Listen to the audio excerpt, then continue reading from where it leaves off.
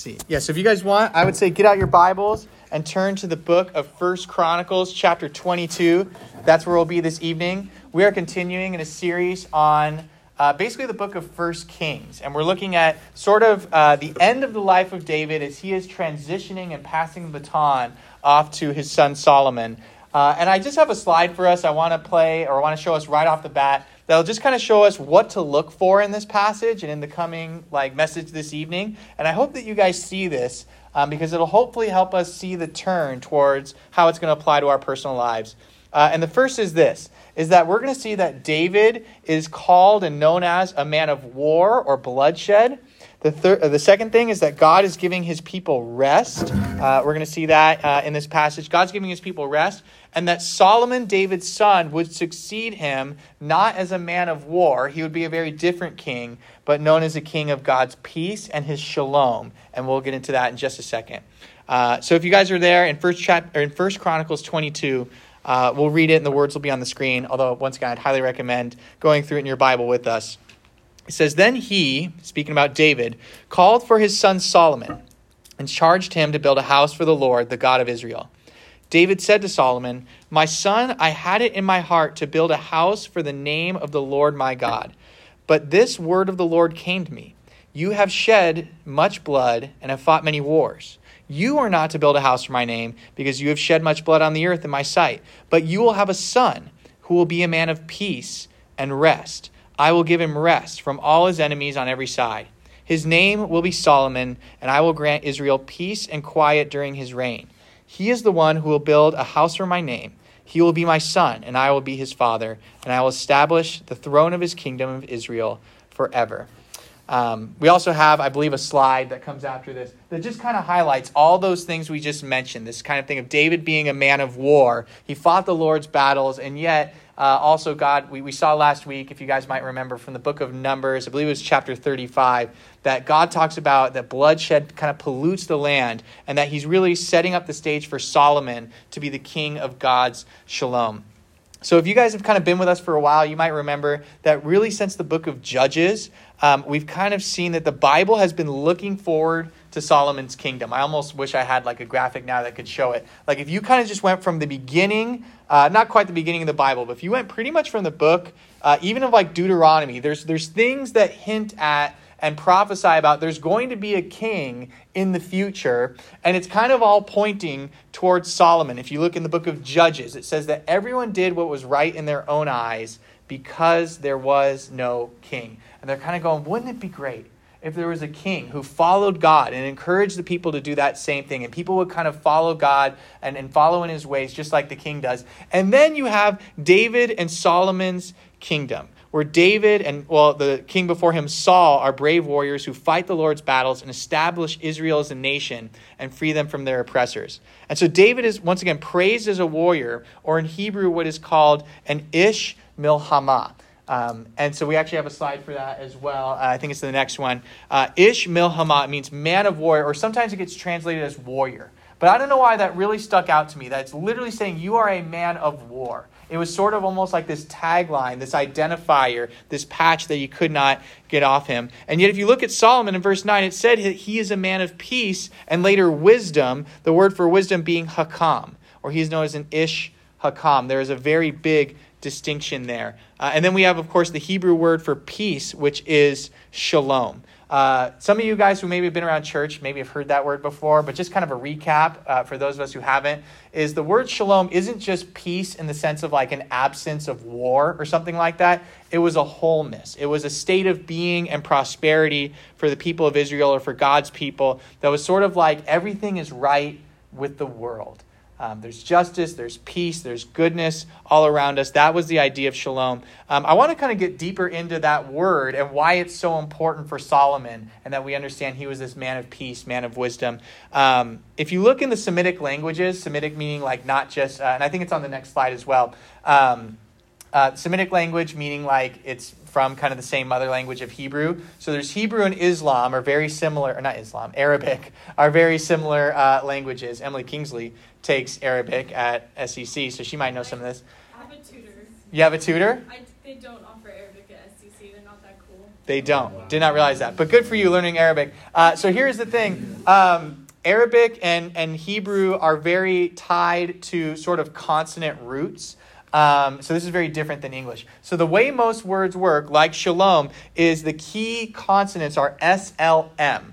So shalom is, comes from that SLM. If you had a city of God's peace or God's shalom, it would be Jerusalem. That's where that sort of comes from. And sort of in the cousin language of Arabic, Islam, and that's why I've kind of highlighted and done all that with the letters, a religion of God's shalom is Islam, and a person of that religion is a Muslim.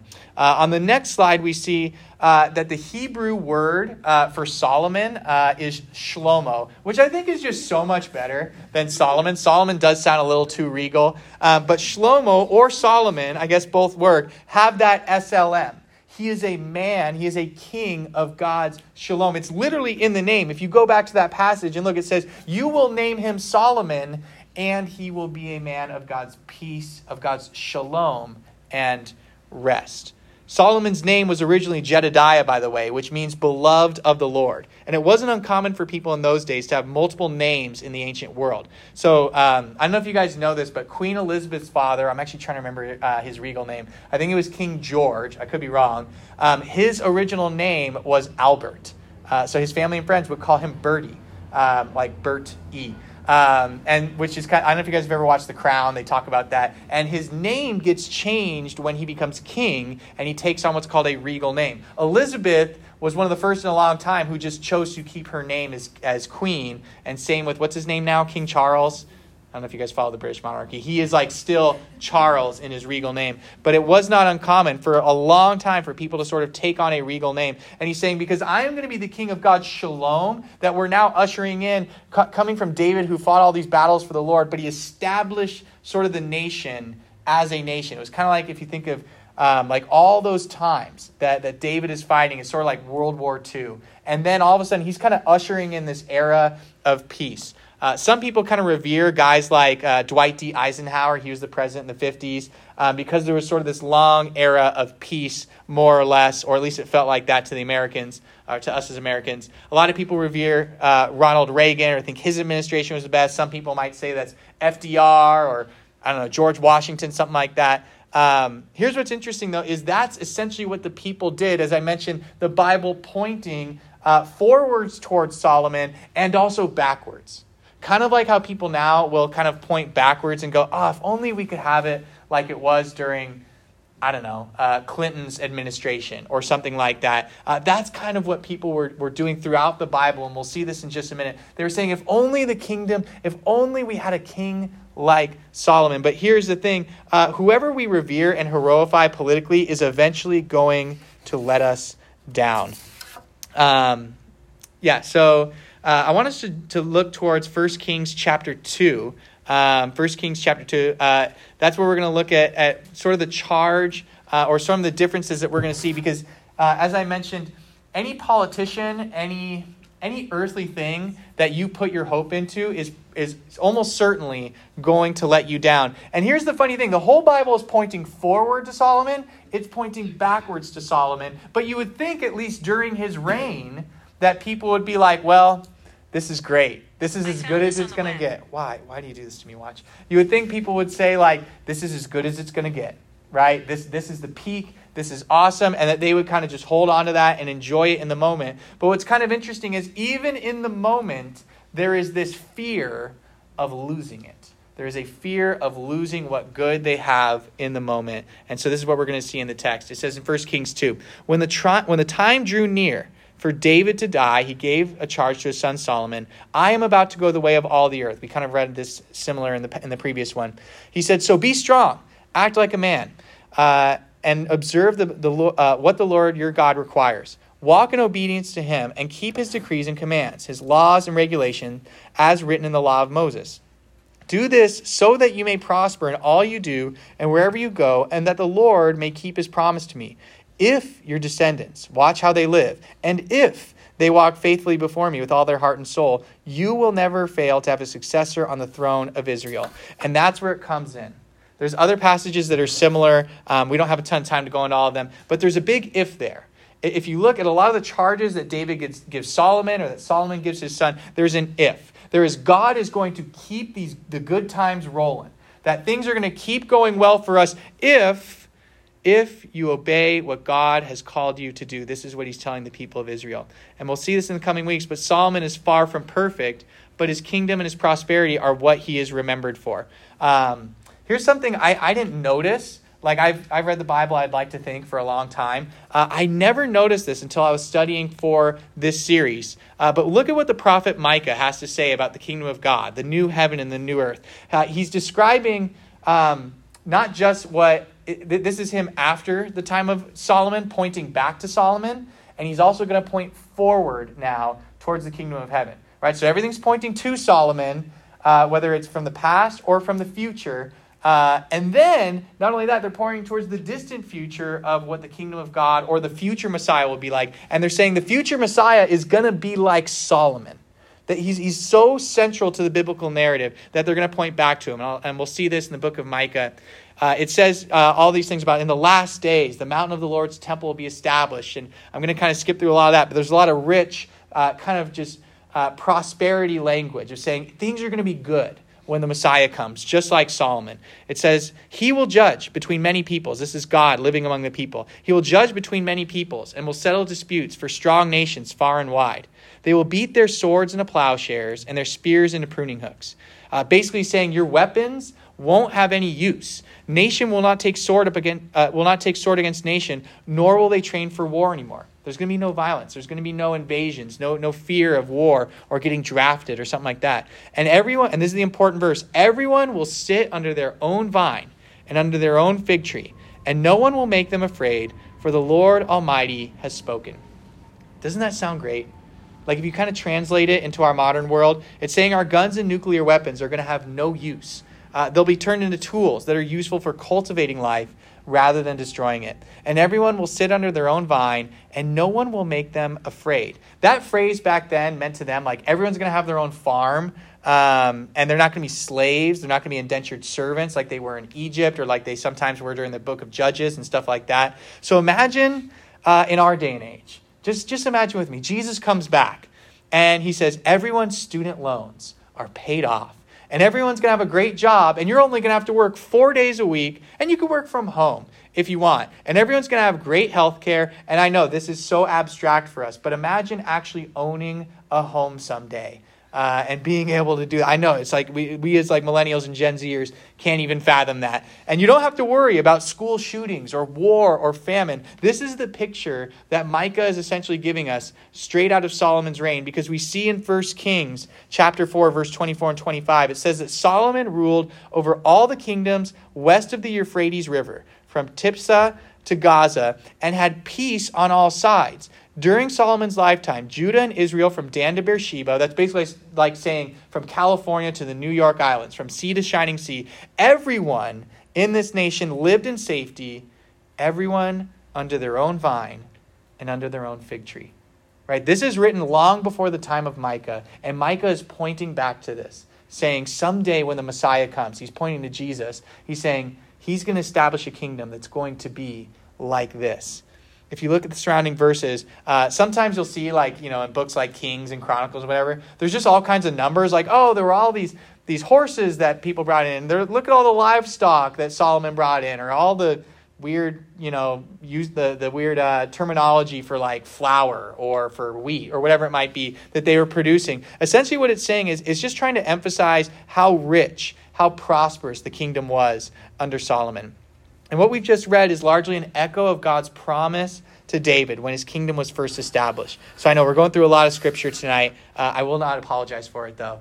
I knew a pastor who used to apologize for reading too much Bible in his messages, and someone was like, don't ever apologize for reading too much scripture. So I will not. But 2 Samuel chapter 7, it says this, and if you guys were here for our series last year on this, you might remember it. It says, after the king, being David, was settled in his palace. So we're now kind of going back in time, before Solomon's king. The Lord had given him rest, that's an important word, from his enemies all around him. And then later on, it goes to say that David wants to build a temple for God, and God responds with this. He says that David will be the one to build a temple, but he not only says that, he says, I will provide a place for my people Israel, and will plant them so that they can have a home of their own and no longer be disturbed. Wicked people will not oppress them anymore, as they did at the beginning, and have done ever since the time I appointed leaders or judges over my people Israel. And I will give you," important word, "rest from all your enemies. The Lord declares to you that he himself will establish a house for you." He's talking to David. "And when your days are fulfilled and you rest with your fathers, I will raise up your descendant after you." This is Solomon, "who will come from your own body, and I will establish his kingdom. He will be the one to build a house for my name, and I will establish the throne of his kingdom forever.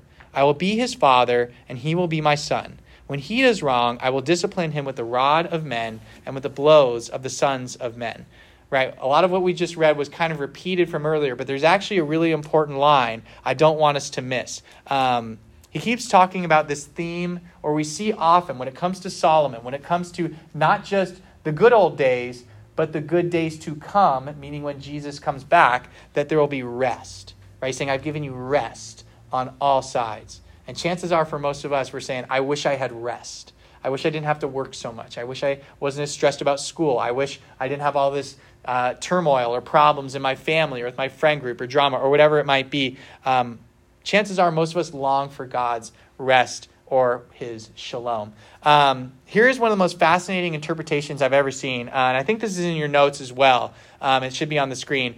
There's a fascinating interpretation of the practice of Sabbath, of taking one day off of work a week, that it is literally practice for the coming Sabbath age. It is a foretaste of the Sabbath age, meaning like when Jesus returns a second time, or comes a second time, and ushers in the kingdom of God. There's a new heaven and new earth. That it's saying, essentially what you're doing is when for the Jewish people, Friday night to Saturday night, which was their Sabbath, that what you are doing is not just this things like this restriction from work. It is actually practice. It is a foretaste of what life is going to be like when the Messiah comes. When ultimately we don't have to work necessarily for food and whatnot, but we get to work for the enjoyment of it. It's a reminder that God is going to give us rest from fruitless work, from fear and violence, and all things will be made right. I hope for you guys, as we practice Sabbath in our own lives, that we're looking forward and saying, "God, thank you for this day of rest." Or, "God, thank you just that I have a moment to enjoy life. And God, I'm so thankful that when Jesus comes again, or that you are calling us as a church to be people who are ushering in the Sabbath age, this age of rest, when you will come and make all things right." So Solomon's kingdom is just a small taste of what it will be like when Jesus returns, right? These are the good old days that we're almost looking forward to as well. David longed to be the one who would usher in that age. He was the one who wanted to build God a temple, and yet God tells him it'll happen during Solomon's reign. Here's what's really interesting to me. David has to trust God that God is going to do something that David is never going to see. David is having to trust God that he will do something David is never going to get to see. I wonder how many of us have something like that maybe there is something we are longing for that God is not necessarily going to do in our lifetime or in our lives, but we have to trust that God is going to do it all the same. Look at what David says. Even when God is saying, "You're not going to get to see this, but I'm promising you that I will do it." In verse 28 this is the 2 Samuel chapter 7, he says, "Sovereign Lord, you are God, your covenant is trustworthy, and you have promised good things to your servant." This is in your notes, that God is trustworthy. If you get anything out of this of what is this telling us about God? Yes, the Sabbath age, all that is incredibly important. But what this is telling us about God, the reason why this is in our Bibles and these themes are repeated so much in these various texts, is so that we would know that God is trustworthy, that you can trust him even when you're not sure you can see it. Even when you're not sure you will ever see it. Even when you're not sure that life is always going to go your way, you can trust God with your life. So here's my question for you. What do you need to trust God with? What are you putting your hope in? This is in your notes as well. I believe it'll be on the screen as well. Try answering this question. And this is where it gets personal. We're shifting kind of from like all this Bible, exegesis, hermeneutics, all that. I know a lot of us geek out on that. But here's where for every single one of us, I hope it gets personal. If I only had blank, then I would be happy. If I only had this, if I only had better grades, then I'd be happy. If I only went to this school If I only had this job, I'd be happy. If I had this kind of paycheck, if I had a new car, if I had money in my savings account, if I had, what is that thing in the blank for you, then you would be happy. Well, whatever you fill in the blank with is what you put your hope in. And I get it. We're all looking forward to the days when we don't have to worry about school or dating or money or health or uncertainty or whatever is fueling our anxiety. But what we saw in the text in 2 Samuel 7 is that Solomon was the hope that a king would get things right. And as we mentioned, Solomon's reign is not the ultimate, but it's pointing, it's showing how incomplete putting our hope in worldly things are, and is pointing to the ultimate reign of Jesus. So that last verse is especially important. If you guys remember from that we just read from 2 Samuel 7, it says that he will be beaten with the rods of men and with blows, or the Hebrew can be translated, or stripes from the sons of men. This is what's interesting to me. I tried researching it. I don't think Solomon was ever beaten up. There's no record, at least in the Bible that I could see, of when he did something wrong and that he got flogged for it, meaning beat up with a rod or with a whip or something like that. As far as I could find, that did not happen. So who is this talking about if not Jesus? If you guys want some extra credit, you can go to the book of Hebrews chapter 1. I believe it's verse 5. And that's where they actually, the author actually quotes from this and is saying, I will be your father and you will be my son. And it's saying that this passage is referring to Jesus. So is your hope in the things of the world, in the Solomons, or is your hope in the things of God, in Jesus? So the next time you're stressed or you're anxious, whether it's about a test or about drama or politics or your family, maybe it's your future, your health, whatever it may be, my encouragement to you is to ask yourself and God, if I only had this, would I really be happy? Here's the good news, is that we have Jesus as our hope. And just like in that passage, he has been there all along. And the early church had just recognized it. He is coming back again to make all things right. That is part of the good news of the gospel. And we will sit under our own vine and fig tree in the kingdom of God, and no one will make you afraid. Just soak in that now and then in your prayer time. Say, God, I know things are tough now, but I know you will make everything right, and I won't be anxious, and I won't be afraid. The even better news is that after all David had been through, even getting news that his greatest desire to build a temple for God, that God's not going to answer that prayer, it's not going to be done in his lifetime, he still says, God, you are trustworthy. So there will come temptation this week. This is sort of our practical application. There will come temptation this week in your life and in my life, and in the coming days, to say to God, and maybe it's in your prayer life, God, I really want this. Whatever it might be. And if I only had this, or if this wasn't in my life, then I would be happy. If I only had a temple, if we only had a king like Solomon. And have you ever gotten whatever that thing is, right? Maybe you really did want that thing. And maybe God provided, or, maybe, I don't know, it's a Christmas present your parents got you, whatever it might be. And it didn't satisfy you as much as you thought it would. Have you ever had that? Or maybe it didn't satisfy you for very long. You're really excited about it. But then after a while, you get complacent. You get used to it. The people past and future, meaning future from Solomon, were pointing towards him as what they needed to be happy. And yet here is the thing that we saw in there. There was that if.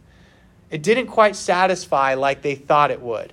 They were always worried about losing it. Much of my prayer life, or much of our prayer life sometimes, is likely, God, I just need blank to be happy. And when we get that thing, we need the next thing. Or you worry about losing that thing. The whole time during the reign of Solomon, and we'll see this in the coming weeks, was that people were worried that something would go wrong or that it wouldn't last. And sometimes when we get the thing that we are putting our hope in most, if it's not Jesus, is that once we have it, we're so worried about losing it, we can't enjoy it. So imagine how rich and fruitful your constant prayer life would be, because that's really what anxiety is. Anxiety is just a constant prayer, but sort of in the negative sense. But think how rich and fruitful your constant prayer life would be if every time you were tempted with that thought, you said instead, God, I already have everything I need in you. So give me what I need for today. That's essentially what we pray in the Sermon on the Mount, in the Lord's Prayer. We say, God, give me today my daily bread. Give me what I need for today.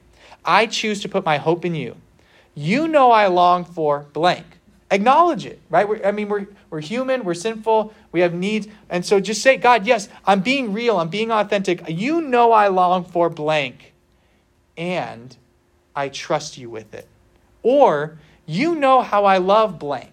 I already have blank, but I'm afraid to lose it. Help me trust you with it. And then the next time you face a setback in life, maybe you fail that test. You're worried about losing your job. Maybe you're fighting with your family, or I don't know if you guys do this. I know a lot of people like around my age and in my 20s, we would just like doom scroll on like Twitter or Reddit, or like sometimes you can have that like on TikTok. Is that a thing? Is that a word people still use? Doom scroll? Okay. And you're just like, politics are terrible. Climate change is the end of the world. And, dating is terrible, like whatever it might be. Here's the thing.